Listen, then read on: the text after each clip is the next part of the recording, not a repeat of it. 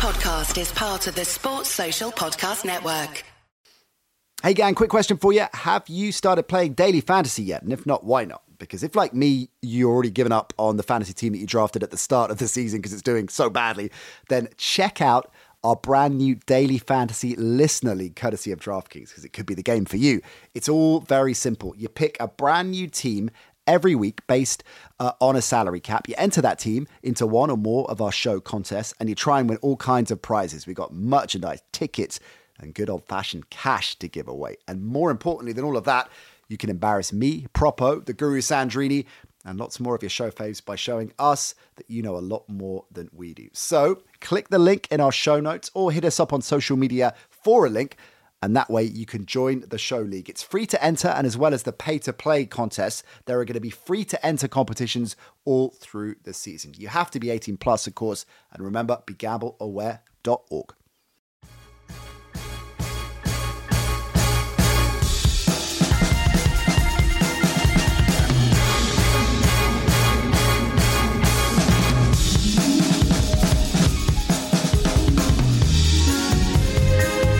I'm Mike, aka Fun Show. I like to have a good time, and this was the weekend for it because I was preoccupied with South Dakota State beating North Dakota State 45-21 in Frisco. Biggest game of the year. Biggest game of the year, national championship.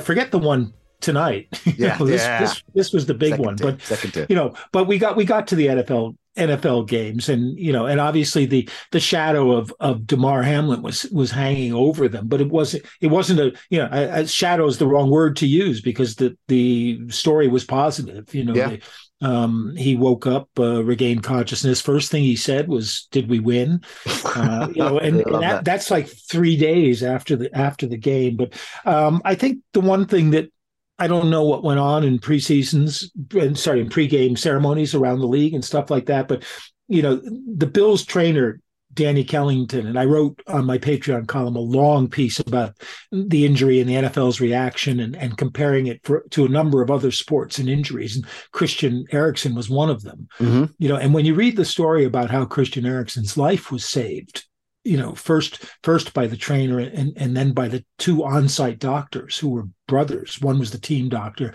and the other one was the stadium doctor. And their response saved his life. And I think Danny Kellington, the trainer of the Bills, deserves just an awful lot of credit for the job that he did. In literally saving Damar's life by doing the proper response at first. And I think. I complain sometimes that we don't just call them trainers anymore. They have to be athletic trainers, but maybe they should be called first responders, For sure. Because that's what they are. Well, they were definitely celebrated at Buffalo. And as you suggest, all around the league, there was a celebration. It was life-affirming, and it could have been an altogether different situation. And thank God it wasn't. So it was brilliant to see. I particularly liked the shirts, the T-shirts that most people were wearing on the sidelines. Presumably Lovie Smith didn't need to be handed one. He had his own and just customized his own there. So it was great to see and a fantastic end to a troubling week. That was great to see. The other thing I particularly enjoyed, I think, out of everything on the final Sunday of the regular season was Joe Mixon's celebration, which I think automatically, coin in the glove, that's for me my automatic top 5, straight up there with Joe Horn. Brother, can you spare a dime? I didn't see whether that was penalized or not. I thought it, and it didn't seem to be from watching it on Red Zone. But ever since TO and the Sharpie, I thought that using foreign objects was a no-no for the John Maras of the NFL who don't like that kind of stuff. And it's funny because I was calling it an international object based on the old WCW days when Ted Turner told CNN at one point that they had to stop using the word foreign because they were an international news service, and it was demeaning to refer to international news as foreign. But it went all through the TBS empire, which included WCW wrestling, and sure enough, the next week when somebody pulled brass knuckles out of their trunks and started using them, Jim Ross said, or maybe it was Jerry Law. I don't know. I think it was Jim Ross, but Yeah. and he's pulled an international object out of his trunk. That was literally the first thing I thought of. I love hearing these stories of WCW and Turner bought it at CNN Tower in this little pocket, this kind of outlier pocket in the corner of CNN Tower. Greg the Hammer Valentine wandering past Jake Tapper. There was also this guy. The Jags, again, I didn't see the pregame, but a guy called Mike Bove basically tweeted this afterwards. And they had a guy called Paul Wayne, the master of the Telecaster, doing the national anthem, in a kind of shredding kind of style as they do. But Mike Bove said he looks like he jobbed for Arn Anderson in 1995 in WCW. And it was true, with the mullet and the side, like in Jacksonville, Florida, ain't nothing changed since 1995. Except the Jags are going to the playoffs. That's the one thing that's changed. They've been there more recently than that, Mike. Fun show, Mike, I should say. Right, speaking of the playoff picture, start with framing the wild card weekend as it stands. Sure. So in the AFC, as we were suggesting by talking about those three teams, it was the Patriots in control of their destiny. They needed to beat the Bills and they would lock it in. They failed to do that, of course, which opened the door up for the Dolphins, who eked past the Jets, which meant that the Steelers win was immaterial as far as the playoff spots are concerned. So the Dolphins are the one that get that 7th spot, and that means they are on the road to the Bills. The Bills with that win, locking in the number 2 seed. That is the early game on Sunday. Brian Daboll's Giants go to the Vikings. That's the middle game on of the Sunday 3. And then it's the Ravens at the Bengals. The Bengals blowing out the Ravens yesterday, although it was a depleted Ravens side. So don't read a huge amount into that result. The Bengals absolutely firing. That's the late night game on Sunday night. On Saturday, well, it's the Seahawks that have made it. Similar construct in the NFC. It was the Packers to win. They needed to beat the Lions. They failed to do that. And the Rams, to give the Lions any kind of chance, needed to take down the Seahawks. The Rams gave it a good go, but Seattle getting it done and getting the final wildcard spot. They head to the San Francisco 49ers. That's the early game on Saturday. And it's the Chargers Jaguars. The Jags, Mike, taking care of business on Saturday night against Tennessee, back in the playoffs for 5 years? So that is the playoff picture. Final game, of course, is the Cowboys Bucks on Monday. Let's start there, Mike, because the Cowboys were woeful yesterday.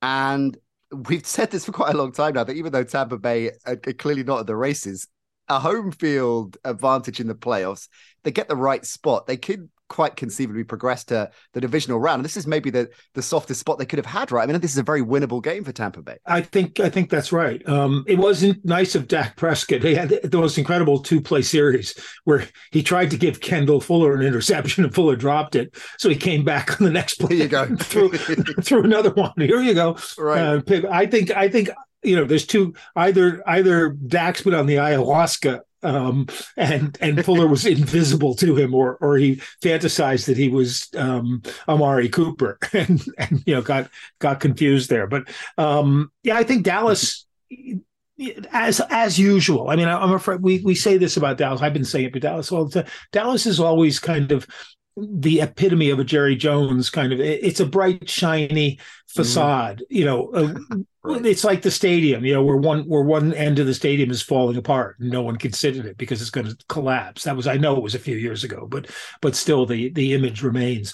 Dallas should be able to beat Tampa. But everybody will think that Tom Brady will turn on a bit more of the Brady magic. Although we saw that everybody thought Aaron Rodgers would do the same thing in the Sunday night game. It's good to see that the Sunday night game was in the coldest place in the United States at 9 o'clock at night. I'm surprised Miami's not playing Buffalo at night this weekend. But I don't know. If I were setting the line, I would probably be giving Tampa 1.5, say, at home,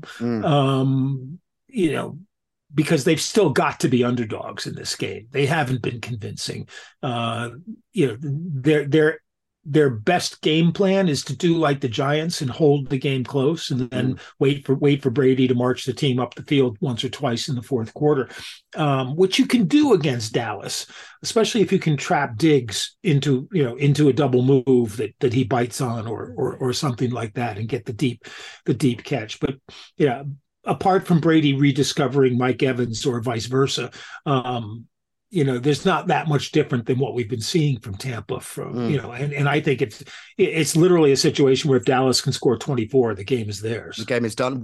You mentioned the Dak Prescott turnovers again. He's had 11 interceptions in his last 7 games. Yeah, he actually leads the league in interceptions. Yeah, and he only played 12 games this season. because of the injury, of course. So what is so off there? Why? Because Dak Prescott's typically throughout his career is not known for being a turnover merchant. So what's going wrong there? That I can't say. It's kind of like trying to explain what's wrong with Russell Wilson, but you can't blame sort of like the continued injuries, where you can say, well, okay, Russ, maybe he's not as mobile as he was, and it's taken him all season to figure that out, or taken the Broncos all season to figure that out. With Dak, it's like everything looks pretty much the same. It's whether it's he doesn't trust the receivers enough and he's trying to be too accurate and he's waiting that extra second, which is, the Kendall Fuller, the second interception is purely a case of him telegraphing the pass, and maybe not having enough on it.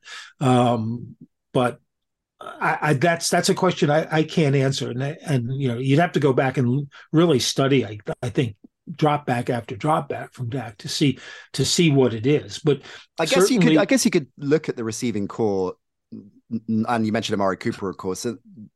Gallup hasn't stepped up in the way that they wanted. Not really. No, it's not the strongest core going into the playoffs by any stretch. I mean, CeeDee Lamb's been standout, and Schultz is a decent tight end, but there's very little beyond that. I know they added T.Y. Hilton. He's had a couple of big plays, but he hasn't had any kind of consistent contribution yet. So there's a fair argument to say that Dak doesn't have enough around him at this level. That's possible. I mean, it's true to an extent, and I think one of the things is that he's chafed a little bit. Not publicly or obviously, but perhaps just in playing style, again, instinct, say, because they basically did a pretty good job of simply sticking him back in to the Cooper Rush game plans that they had, which were fairly conservative, designed not to make Rush's life difficult if they could avoid it, and I think that may be a factor in this, that Dak is looking to make the bigger plays and not being able to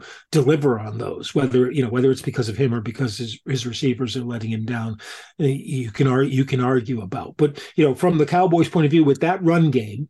And this is kind of what we say about the Packers as well. But with that run game, they really ought to be able to work a play action game with Dak and give him safer, controlled throws more of the time and avoid that temptation for the big flashy play, which Jerry so loves. Okay, that is I think, one of the wide open games in the playoffs. Before we look at some of the others, as you mentioned the Packers, I want to ask you about the inevitable hype rumor mill in full effect around and after the Lions game. So people was looking at how Rodgers came onto the field with Randall Cobb, and we're trying to read into he was embracing Cobb, had his arm around Cobb. It looked a poignant moment. Bear in mind, this could be quite conceivably Randall Cobb's final season because he's 39 years old or whatever. And then the way he looked, a wistful look around the stadium afterwards as the game ended, and the end of the season, of course, for the Packers. And then reading into his comments in the press conference, which are pretty much I'm just going to take time and take stock, which is par for the course of any veteran quarterback over the age of 35 in every press conference. Any veteran player. Right? Sure. But what do you think? Do you think Rodgers has played for the last time in Green Bay? In Green Bay, perhaps, yeah. It's such a soap opera, and he's such a soap opera actor. He really should, sure. If he were still with an actress, he should have moved to LA and got a job on General Hospital or something like that. Dr. Rodgers, hand me the scalp. That's not a scalp. Oh, jeez. Oh, God, what am I going to do? That of course he's daytime soap. Of course he is. Yeah, of course he is. That's exactly.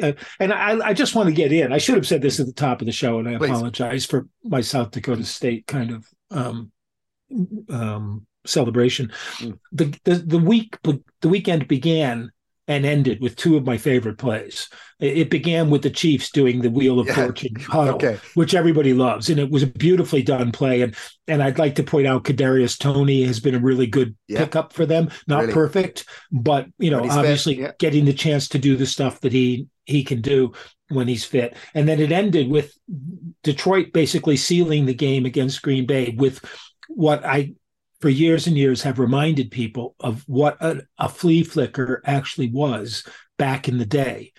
It was even back to the single wing offense days. It was a pass to an end, not a wide receiver, an end, who ran basically a button hook, they used to call it in those days, and then flipped it to a running back who was trailing him once he caught the ball and flipped it. And they did that with St. Brown. He ran like a two or 3 yard comeback pattern. And St. Brown caught it and flipped it all in one move to DeAndre Swift, who ran for the first down that pretty much iced the game. And I just thought, A, it's so beautiful to see somebody run that play the way it was, designed to run, and nobody really seems to run it much anymore.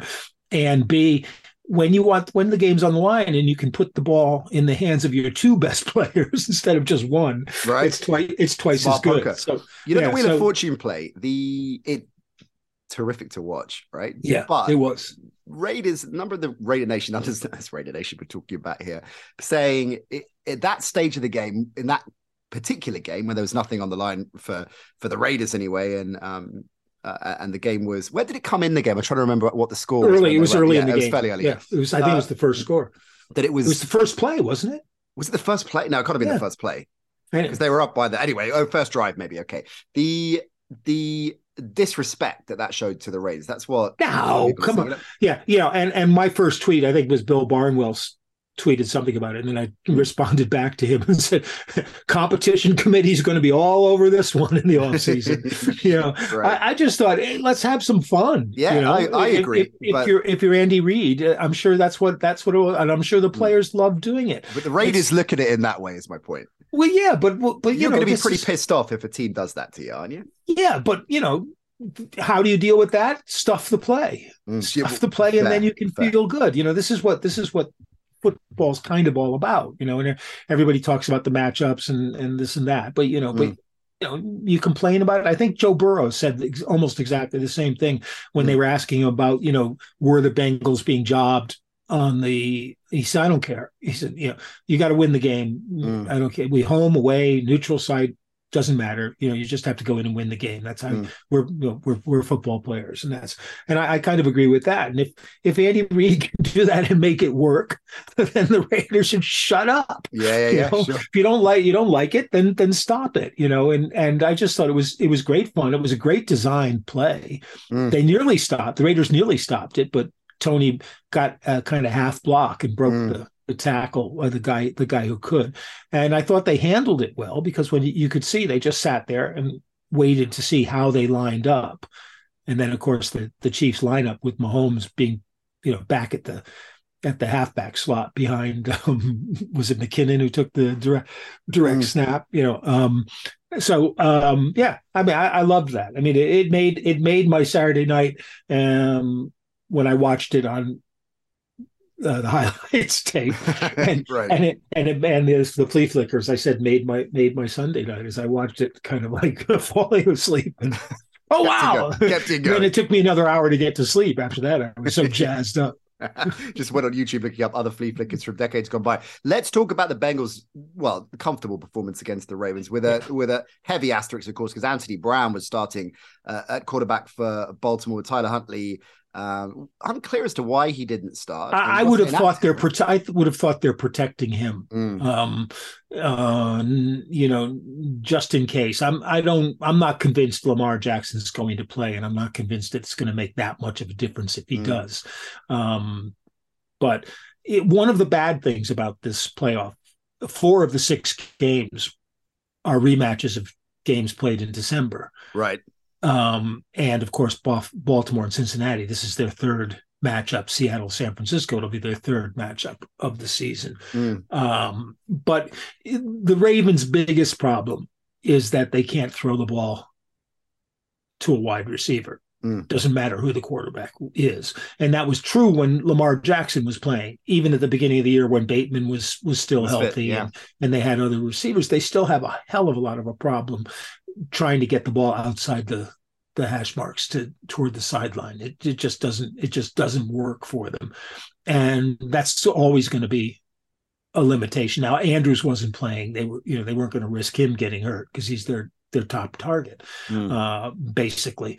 But I think they were willing to sacrifice the spot in the standings because for 2 reasons. One is they know Cincinnati and they know they can beat them because they split the season series. And the other one is if they hang in and have to go to Jacksonville, that's actually it would have been a better response for them. But I think they just didn't think it was worth taking risks with the playoff game, knowing that they would have a place whether they won or lost.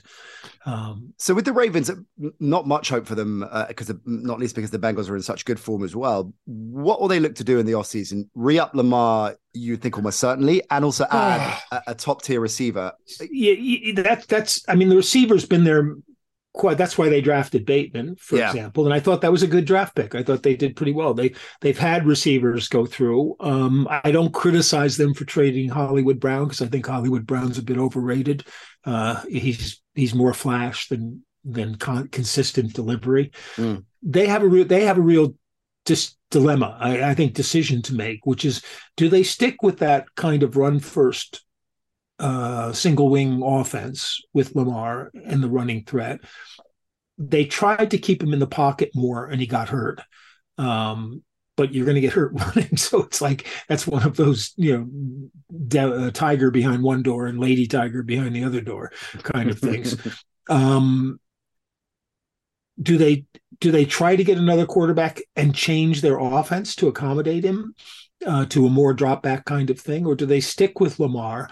Maybe take another running quarterback. There are a couple out there. Anthony Richardson springs to mind, the kid from Florida State, who's big, tall, kind of great physical prospect. I can't answer that question because I don't know what the thinking is up front, between the front office and Harbaugh, as to whether that's what they want to do. But it's a major makeover for them. I think you're probably right that they'll think that getting another wide receiver will alleviate the problem. But I think the problem's deeper than that. I think that Lamar has trouble with the sidelines. Hundley has trouble with the sidelines. They're not great passers like that. And I think Lamar's a decent passer, but they need to make it easier for him. Now, whether they do that through the draft, you could draft a quarterback and sign a free agent wide receiver, something like that, but it's a problem. Baltimore's funny because they're not as good as they should be, but they're not as bad as people think they are. Sure. They can stay in games as well, but their offensive system doesn't let them stay in games the way, say, the Giants does. Oh, well, I'm glad that a couple of points connect there. So I want to ask you about Minnesota and New York and that wild card game. Not as good as they think they are, not as bad as people say they are, could be applied to Minnesota, right? I mean, they're a team that has been getting a lot of criticism all season long. I know we've talked about the statistic, 11 games now they've won by 1 score, right? And depends whether you're glass half full or half empty on that one. That I still think that demonstrates that at crucial times they can be clutch. I don't think it's as much of a negative as some people are suggesting. I agree with you. I mean, statistically speaking, they're the worst 13-win team in the history of the NFL. In terms of everything like yardage and points differential and all that kind of stuff. But they're a veteran team in a lot of ways who rebuilt their defense from the Mike Zimmer style and it's kind of worked as in the bend but don't break mode. Now it's hard to rely on that when you're playing better teams. In that sense, the Giants are a perfect team for them to play because they're not going to generate so much offense that eventually you have to break. Or they played in Week 16, and it was a 3-point game, as you would imagine, with the Giants and Viking, or with the Vikings. Well, both teams, because they basically did the same thing. The Giants won a lot of close games, late touchdowns. They have the best receiver in the NFL in Justin Jefferson, I think. I saw somewhere that they generated more defensive pass interference penalties than any team in the league, which makes it easy. We saw it in London.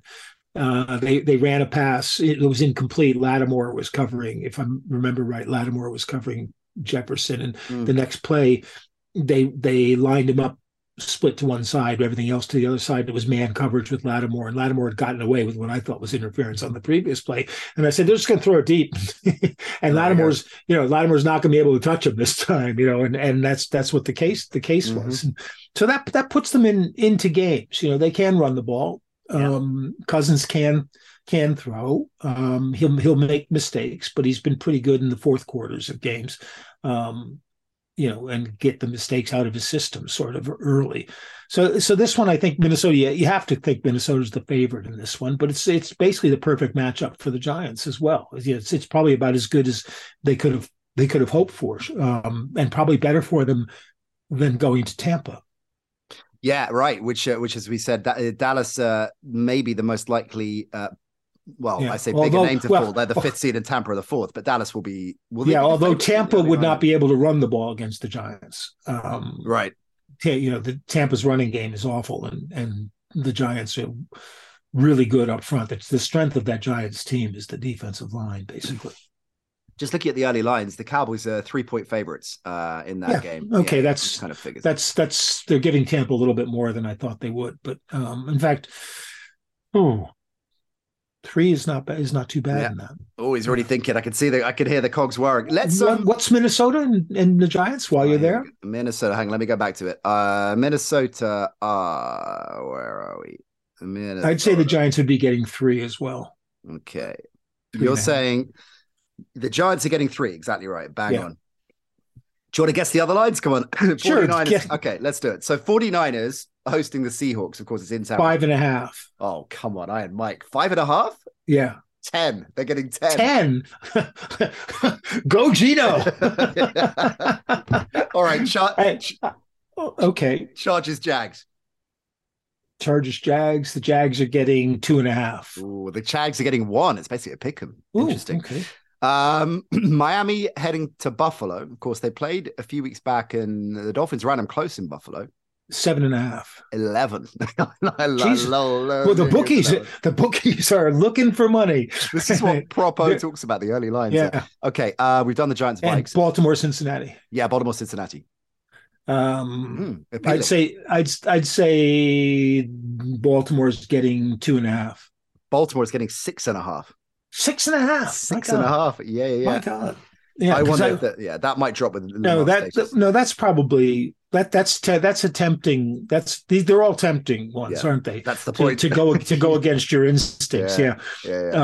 Well, shows you what I know. Let's talk quarterback situation as you touched on it a moment ago with regards to the Ravens, because there was a lot of focus on the Texans and the Bears playing in 2 games, of course, really effectively for the number 1 spot in the Texans and Lovey. And turns out, of course, Lovey's final game, as we expected, as Houston coach. He's the first coach to go in the Black. Does it count as Black Monday if it still happens on the Sunday? I don't know. But anyway, Lovey's gone, sadly. We knew that was going to happen, but he went out swinging, I think it's fair to say. And, it's so Houston. I mean, I don't care. Basically, and I started tweeting when Scott Hansen just went on and on and on about it. Houston is not going out there to play for the first pick in the draft. Pure and simple. Period. End of discussion. Forget it.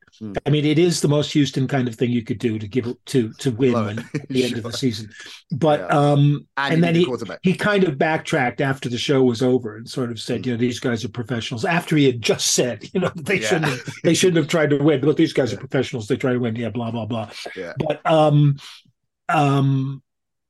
somebody tweeted out the best thing Lovey could have done would be to line up to go for 2-point conversion and then take a knee on the 2-point conversion. Yeah, that would be amazing. It would have put him in the Hall of Fame. So I think Lovey knew he was out. Lovey knew he was out. Of course anyway. He did. Yeah, he must have done. The team's playing for themselves and for Lovey, because they've played hard all season. The touchdown that tied the game was a fluke. It should have been intercepted. Rodney Thomas, who, as we know, went to high school with DeMar, and had an interception earlier in the game. It went right through his hands and into Akins's hands. Yeah. But he's timed the jump wrong, didn't he? Just that little split second off. Yeah. It should have been intercepted. So it wasn't they were there. I don't think, to be honest, the only advantage having the number one pick makes in this draft and in many drafts is that it's a tradable asset for Chicago. Chicago. Because Houston would have taken a quarterback, wouldn't they? Houston would take a quarterback. Chicago won't. But someone else might want a quarterback, a specific quarterback, desperately, and therefore trade up with Chicago to take a quarterback. Let me get your perspective on that, because we were talking about this on the radio show last night, that there is Garoppolo, there's Carr. There's a lot of need for quarterbacks across the league. There are over 10 teams that you think will make a change at the quarterback position. Sure. It's a quarterback-rich draft class insofar as maybe 5 will go in the first round. Probably, but whether that's, ready-made starters. Whether that means there's 5 guys who can actually come in and play is another question. For sure. And then Stroud has probably made himself right now the top pick ahead of Bryce. Stroud, Bryce Young, and then Will Levis. Levis is probably there. He's got the tools. I think he's probably still pretty raw, but so you've got a lot of needs, and usual thing, not enough to go around. So this is quite an interesting theory that somebody said, if you're a team like Detroit, and particularly off the back of this season and last night, there's a huge amount of affection and buzz and this offense. Their offense has been great. And Ben Johnson, we expect, is going to be front and center in terms of head coaching opportunities, right? So you would think more of the same next season. Jared Goff going into this season, it's surely his last year as a starter in the NFL for the immediate short term, has parlayed that into good season, probably his best season individually since he's been a pro, even with that Super Bowl run with the Rams. He is likely to remain the starter for the Lions. But Goff's going to be, I think, exactly the kind of player that could draw a lot of attention. And the Lions might be one of those teams that thinks, right, let's move up the draft, grab one of these younger quarterbacks and trade Goff. I don't think that would make sense for them. And I don't think Dan Campbell would want to have to deal with a rookie quarterback as his starter. It would make more sense for them to take a developmental type guy, even in, say, second round, to bring along as Goff's eventual replacement. Because the success of the Lions, in part, I think Johnson's gone to me, he's got to be one of the top head coach candidates, because he's done such a good. He took over the play calling from Campbell. Just past the midway point of last season, and the Lions offense has been really good since then. They've got a great offensive line, arguably with Philadelphia the best offensive line in the league. That makes Goff's job a bit easier. They could use another receiver, and remember they're not drafting toward the top of the draft, unusually for them. And they could use some defensive help as well. Hutchinson was a great draft pick, and shows you how much that kind of draft pick is worth. So I think they use that to try to make the team stronger around Goff. Maybe pick up a developmental prospect who can be his replacement, and let it play from there. They're a team that's pretty much on the rise. You'd have to say, and another another receiver, another pass rusher, or a good linebacker maybe, and maybe help in the secondary are I think going to be their priorities. Again, I would have rather seen them in the playoffs or Green Bay than Seattle, to be honest, simply because I don't want to watch another Seattle San Francisco game. But I mean, not that it will be bad. The other ones have been decent, but just for change. I mean, having said that, I take your point, but looking at the way it's played out in terms of the number one seeds as well, which we haven't emphasized, Kansas City and Philadelphia in the AFC and NFC respectively, does it feel like the right teams by and large have made the cut? So Miami out of those three, based on the season as a whole. Yeah, no, I know what you're saying. But I think it was last week. Maybe I just said, I don't care which of these 9 and 8, 8 and 9 teams get in, because I can't see any of them going very far in the playoff. You've got 5 teams maybe that are, and I'm not even convinced right now about Philadelphia. Although they've got 2 weeks now to reorganize, and when Lane Johnson's out, they're not a winning team. This is right. They're like 9 and 21, maybe they're 10 now because they won this week. 10 and 21 or 10 and 22 when he doesn't start. What did Hurts look like to you yesterday with his comeback? A bit rusty. Their offense didn't look like it was in tune, particularly. And I think they didn't run Sanders as much as they probably would, because they didn't want to risk injury to him. And the dark horses here, I still think the Chargers are probably a dark horse. Minnesota certainly is. Otherwise, I'm not even convinced that Dallas, even though they're 12 and 5, is at that cap. But I don't see the Giants. I don't see Seattle. I don't see Miami. I don't see Baltimore. I don't see Jacksonville putting together a run against Tampa Bay.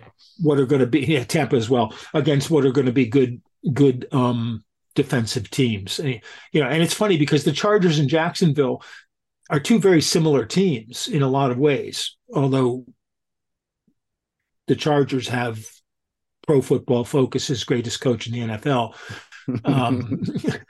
who went out, who after not playing his starters in preseason at all because of risk of injury, had Mike Williams and both get hurt in this game, for a game that literally had no effect on what they did were doing in the postseason, and they lost anyway, right?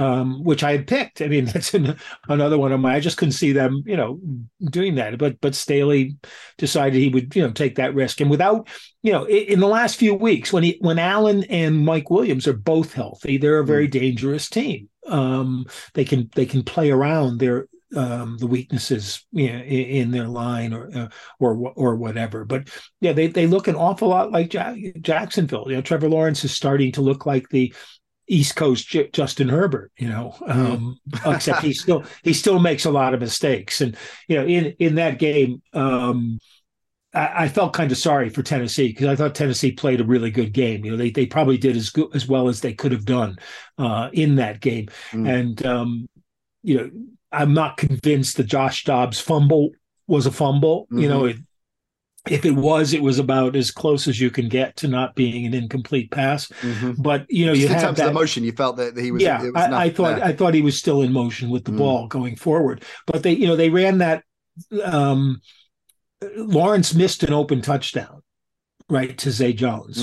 Where getting alone. And they also ran one of Doug Peterson's kind of, Philly special, Jacksonville special kind of plays, which was like a fake RPO end around, where so he's got the back and he's got, and of course they missed the pitch, and that should have been a fumble 6, and they still got the touchdown out of it, so it's not like it was a big thing, but I just think that showed you about the level that Jacksonville's at, and Tennessee wasn't really able to put together much offense, and their defense isn't quite good enough to win those kind of games for them. So I think you got to figure the Chargers over Jacksonville, probably Dallas over Tampa, but as you say, that's kind of the one that would bother you if you're looking, and probably Minnesota over the Giants. The other one that could Seattle at San Francisco, although I think San Francisco is right now the best team in the league. Well, yeah. Yeah, or at least in the NFC. Yeah, okay. In the NFC.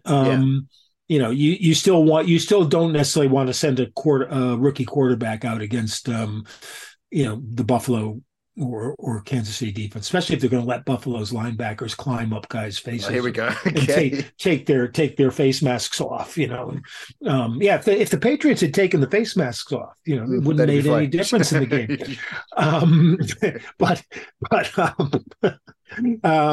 I think otherwise, Shanahan won't get any votes, I don't think, for Coach of the Year. But given all the injuries they had on defense and on offense, and given that they've gone this far with a rookie quarterback, an unheralded rookie quarterback who actually looks pretty good, although Scott Hansen was saying that he looked like a all-star kind of thing. Well, it's like, what do they do with it? What do you think they'll do? Like, does a lot depend on the next couple of weeks in terms of what they do? Well, yeah. How's Trey Lance progressing there on the injury rehab? Yeah.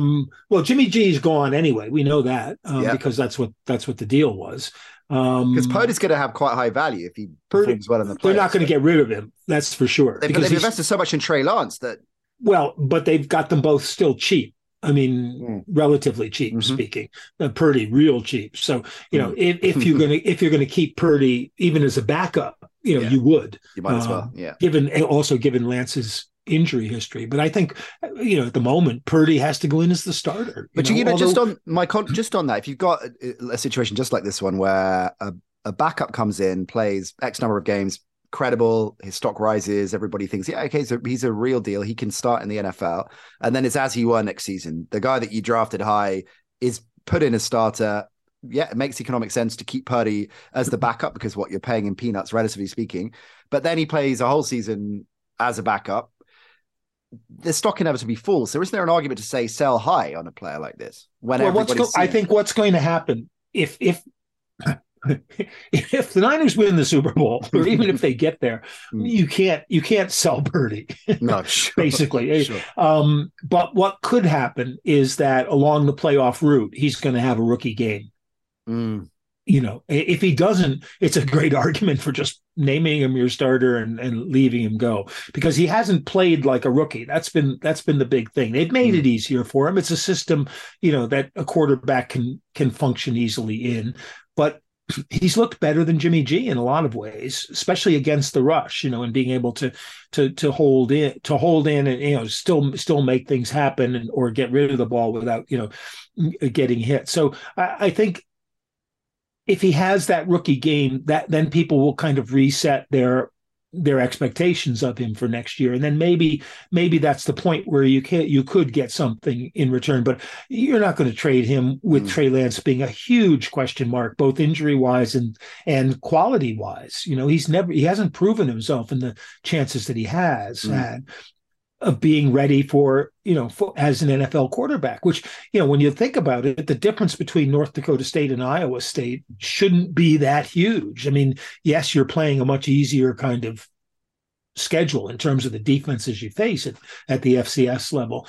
But, South Dakota State lost to Iowa this year 7-3. North Dakota State beat Arizona lost to Arizona by 3 in the first week of the season. The distance shouldn't be that great. Carson Wentz came out and played as a rookie from North Dakota State. But Lance hasn't been able to. And in fairness to Lance, he didn't have a whole lot of playing time because of COVID. Yeah, sure. He had his freshman year, he took them to an undefeated season, and then he only played dribs and drabs ever since. So all the stuff that we say about Lamar or about Jalen Hurts, would apply to Lance, except Lance doesn't have a NFL history to play up to at that point. So therefore he's going to be devalued quite a bit. Mike, one more before we get out of Dodge. Sean Nick McVay. Mullins is still around. He was playing this week. Nick Mullins, always great. It's always reassuring to see Nick Mullins. And, of course, Nate Peterman in the mix. Sorry, I think somebody was out there. I think Scott Kasmer was out there saying, Peterman, more than 2 interceptions. I think it was 2.5 was the interception line, was the best bet of the week. And I don't think he threw. Don't think he threw more than. Well, because they yanked it against Spellingham with. They didn't give him the chance. Yeah, exactly. The Sean McVay is the last thing I want to ask you about. Do you think he's going to walk away from the Rams? Do a Gruden, it would be my would be my guess, right. and go into a commentary booth at least for a year or two. Just to.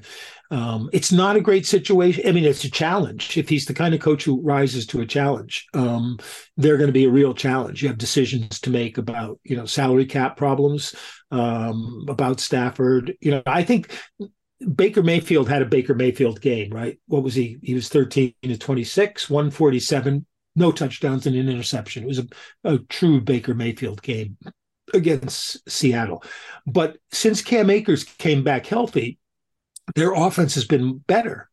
That's what they were missing in a sense, was that double threat back, which Akers is, and which, McVay's offense kind of needs to be really effective. And wouldn't that be a twist if Cam Akers is the guy that convinces McVay to stay? Yeah. Well, McVay could go to the booth and they could hire Bill Belichick because Belichick needs another challenge. I mean, I think this one's been so self-defeating. If I were him, I know he won't, because he thinks he's starting to remind me now of Don Shula or George Halas, the two guys who, he's up there in the total wins category with, in just hanging on too long, because you know the game and you think you can meet the game, but you start having problems.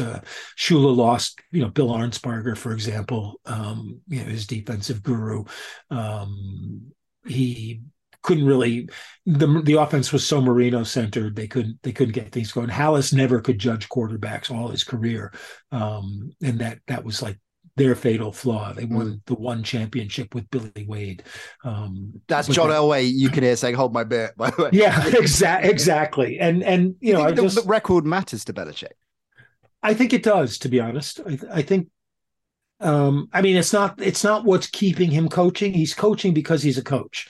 And it's what he does. And I think as frustrating as this season should have been for him, I think when it comes over, he'll just want to be coaching another year, and hopefully he hires somebody who can coordinate an offense. And the funny thing is, the offense actually ran fairly well against Buffalo. They were calling better set of plays, and I think Mac Jones has revealed a number of limitations, which a good coach can coach around, which Josh McDaniels coached around, and made his life, just like we said with Brock Purdy, made his life easier for him, his reads and stuff, without running the offense down to coloring book level. When you look at the playbook and Matt Patricia's, yellow and blue, and I'd imagine it was mainly monochrome given his pencil, but maybe he's got color pencils. Yeah. You never know. Yeah, I mean, that's an experiment that should have been pushed aside in the second week of the season, but you knew it wasn't going to be, because he didn't go out and hire anybody, a younger offensive kind of mind, who he might have brought in just for some new input. And I think this is the other thing that happens as you get older. You stick with what you're comfortable with. And, sure. And one of the things critics would argue is that Bill's comfortable with guys who do what they're told, who basically don't challenge him, stick with the plan. Don't challenge him. Don't try to change it, because he knows more about football than anybody, which is probably true. But I don't know. I mean, I can't see Bill leaving. I can see McVay leaving, because he's young.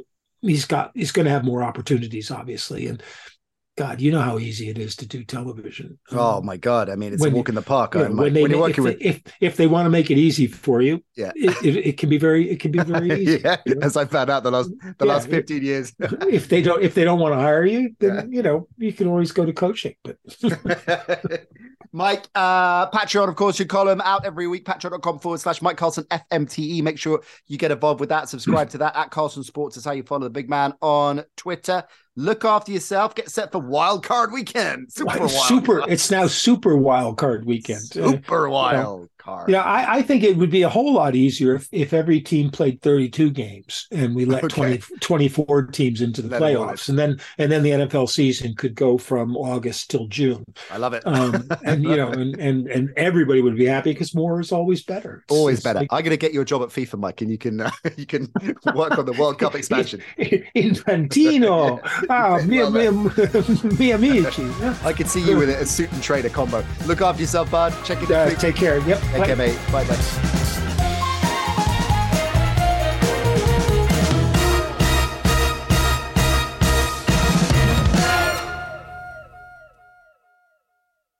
Sports Social Podcast Network.